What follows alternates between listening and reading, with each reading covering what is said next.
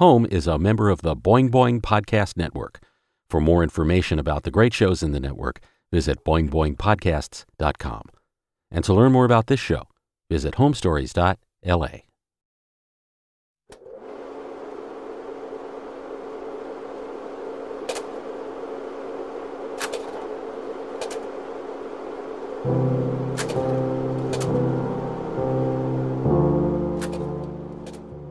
They're obsolete now, of course. Have been for a while. Ancient history, outdated technology. But once, and it wasn't long ago, because technology moves so fast, sweeping aside the old, midwifing the new, color slides were the way we froze time, memorialized our lives, our look, our families, our homes. This week, Kodachrome, Part 1.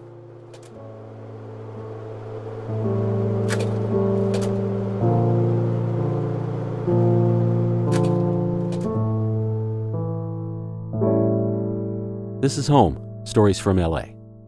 I'm Bill Barol.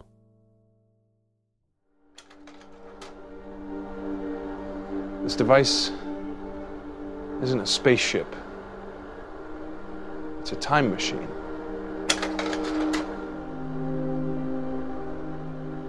It goes backwards and forwards.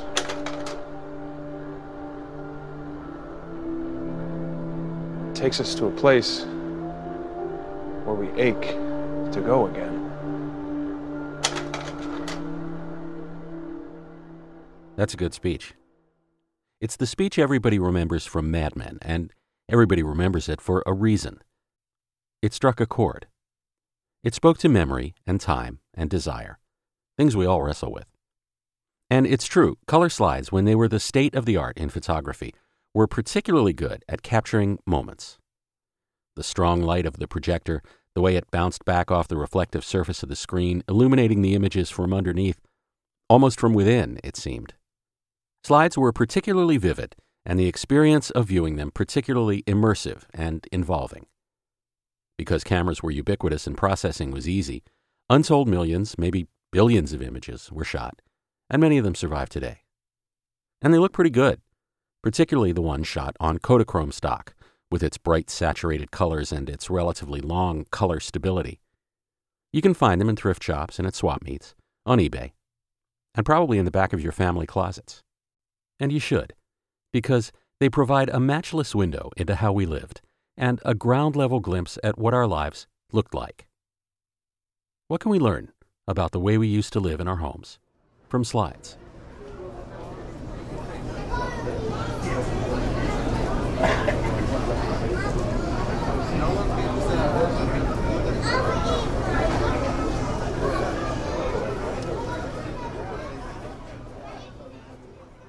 I came to an old Los Angeles landmark to talk to an expert.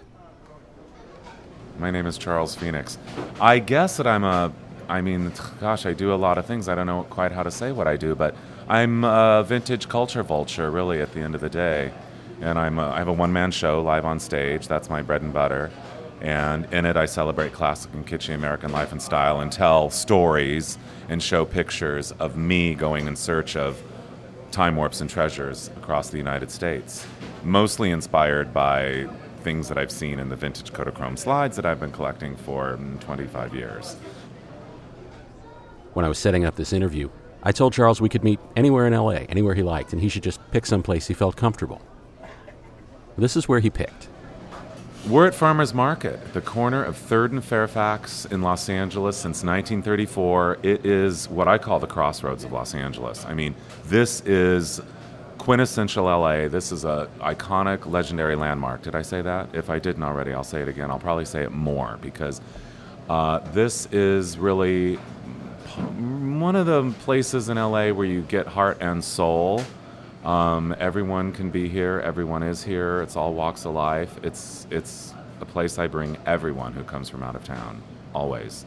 And you can get just about everything here. You want this to eat, you want that to eat, whatever you want to eat, they have it. They have shopping, they have everything. I asked him why, out of all the places we could have met, he picked Farmers Market. Well, I like being at Farmers Market. I come here as often as possible. I mean, I live in Silver Lake, so it's about 30 minutes in medium traffic time. And I feel comfortable here. I like the honesty of it. I like the authenticity of it. I like the history of it. I like the soul of it. I like the style of it. I love the variety of it. I love almost everything about it. So I feel comfortable. Plus, I knew we could just sit down and no one's going to say it's time for you to go. Not that I've ever been told to leave anywhere. But no one's going to tell us it's time to go. I mean, you can just stay here. So it's fantastic.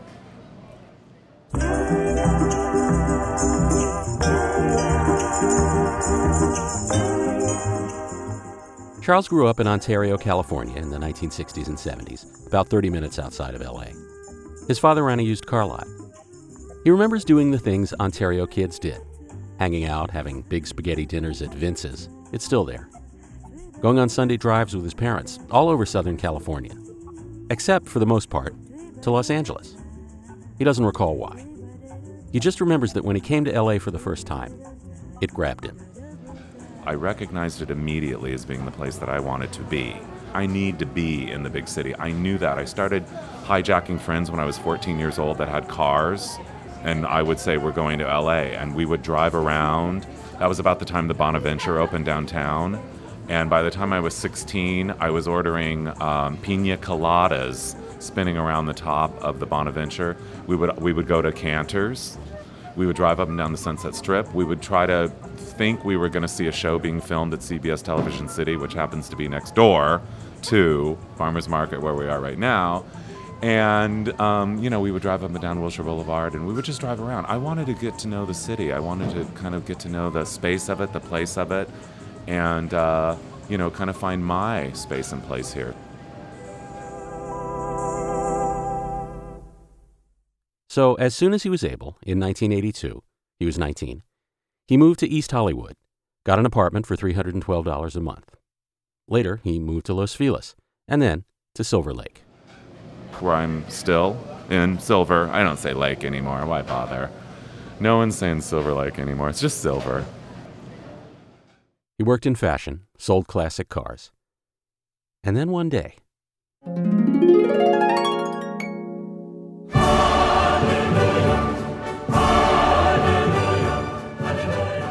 I found a little blue shoebox of slides in a thrift shop marked Trip Across the United States, 1957. And I opened the box up, I held a few up, and I knew this was a treasure with my name on it, and I knew immediately that I had discovered something very special. Now, this was 1992. Found photography was not a thing at all. I remember then finding several more collections at estate sales and flea markets in the short weeks thereafter, and really knowing this is what I'm going to do. I'm going to take these slides and I'm going to sort through them. I'm going to categorize subjects, and I'm going to get rid of the ones that have no interest to anyone in the future or me ever. That's out of focus pictures of dirt, basically. And I'm gonna do something with them. I'm not sure what. So I went to a gallery, a photography gallery, a very fine gallery on La Brea at the time, and I walked in there kind of like I owned the place in a weird way, much more self-confident than usual. And I walked right up to the woman who owned the gallery, and I'm like, I collect other people's old Kodachrome slides.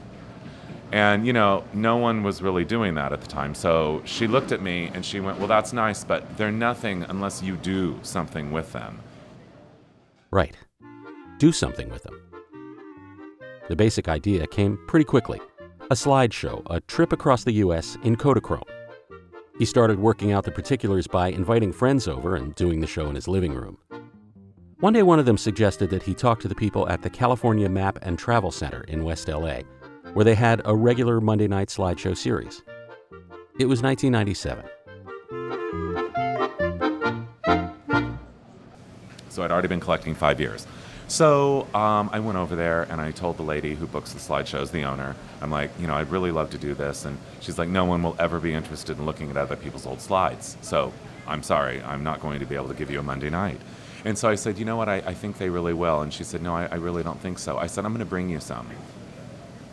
So I went back like the next day, and I had a couple of sleeves full of these mid-century Kodachrome slides. And I held them up to the light, and I said, look, this is what I'm talking about. And immediately, without skipping a beat, she's like, Harvey, get over here. You've got to see this. So here comes Harvey. And so he's like, these are beautiful. And so they immediately booked a date. And what happened was, so I did this show there. And within the first, I remember the exact slide that I was presenting. It was about maybe the 5th slide in the show.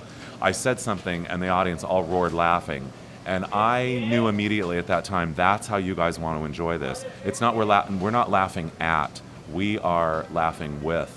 This is joy. I realized it was what I do, and what I realized immediately about the reaction to what I do is that it is a celebration of our own lives and our parents' lives and our grandparents' lives. And there's something very warm and satisfying about doing that, when at the same time paying tribute to our culture. So I realized this is kind of a win-win thing. That night, there happened to be a woman in the audience who wrote for the Los Angeles Times Magazine, when I think they still have it. I don't even know if they still do. But anyway, and she said, I'm doing an article on this.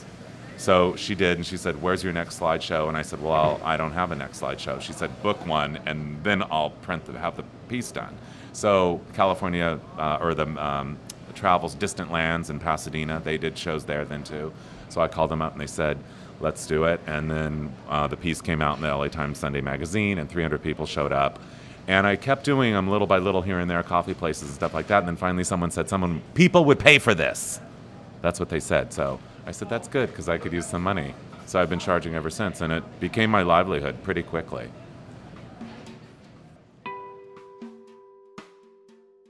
So that's Charles, your guide to the world in Kodachrome. I wanted to find out from him not just what people photographed in their homes, how those homes looked, but why they chose to photograph what they did.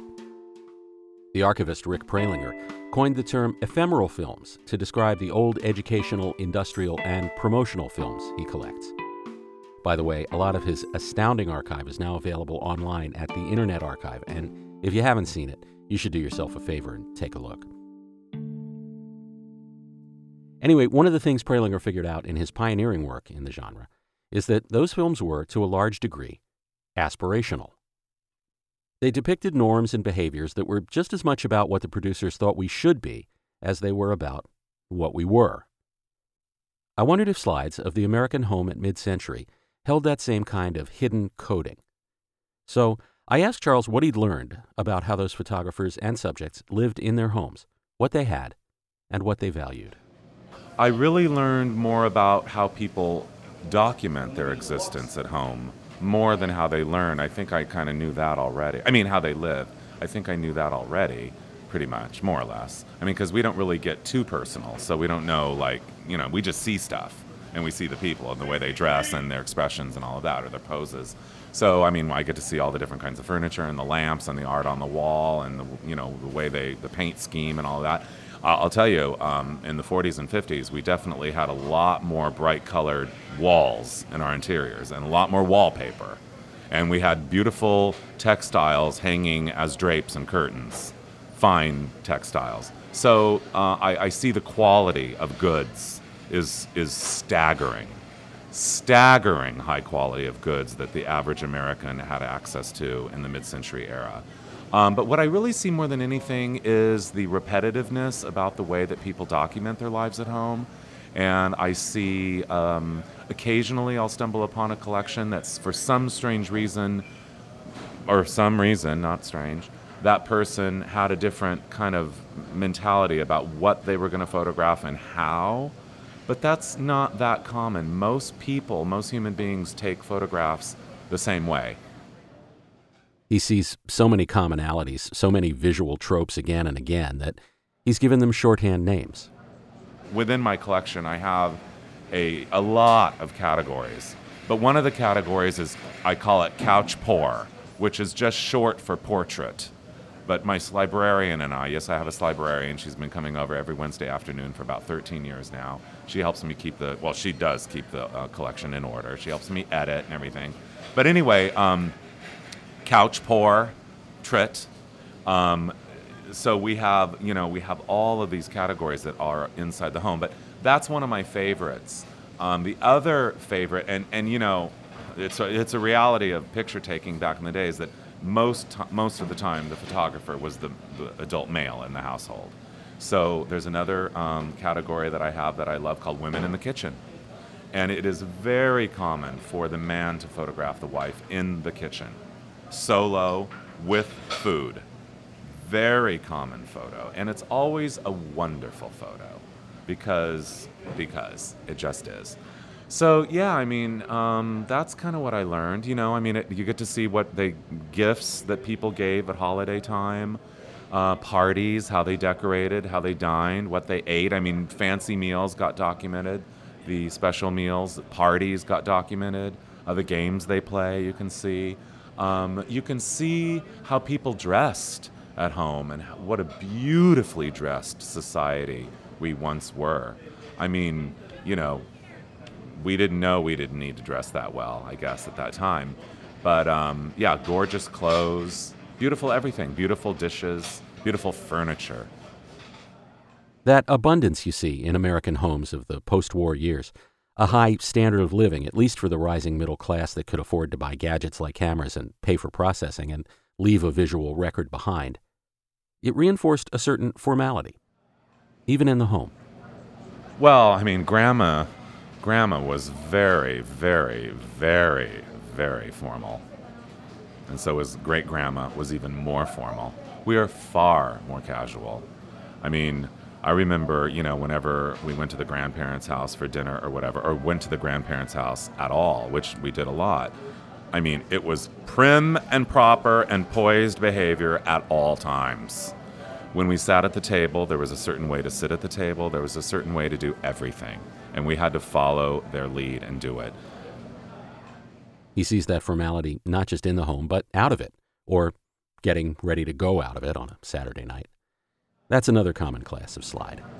Yeah, the woman getting ready to go. Sometimes there is a third party, and they're able to take the couple getting ready to go out all dressed up. I mean, I remember when I was a little kid growing up in Ontario, California, my parents went out to dinner every Saturday night. They dressed like they were going to, they dressed up.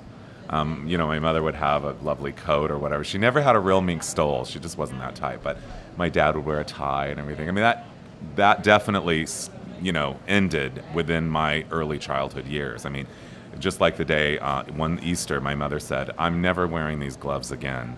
It's Easter. No one's wearing gloves. You're never going to see me wear them again. So say goodbye to the gloves." So there's progress.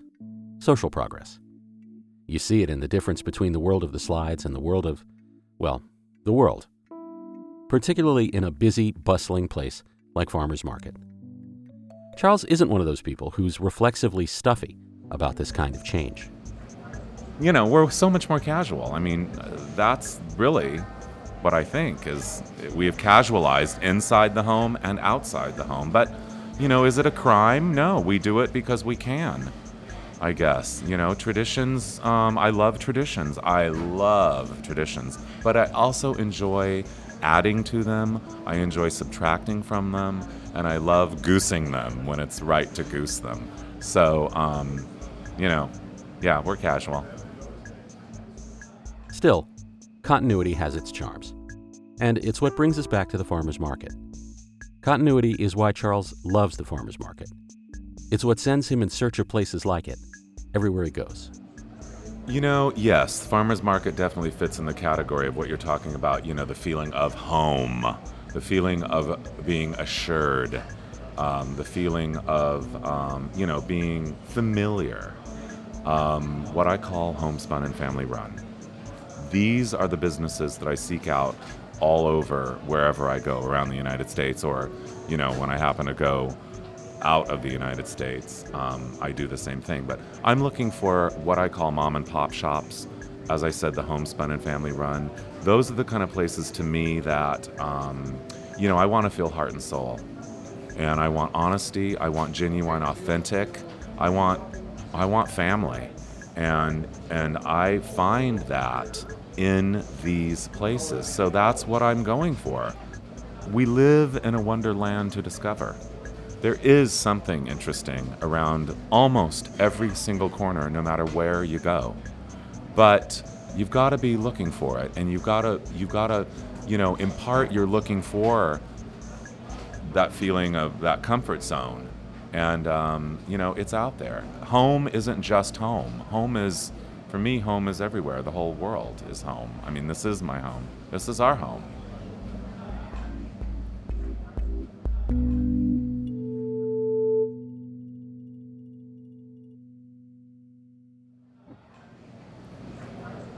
That was a good ending, huh?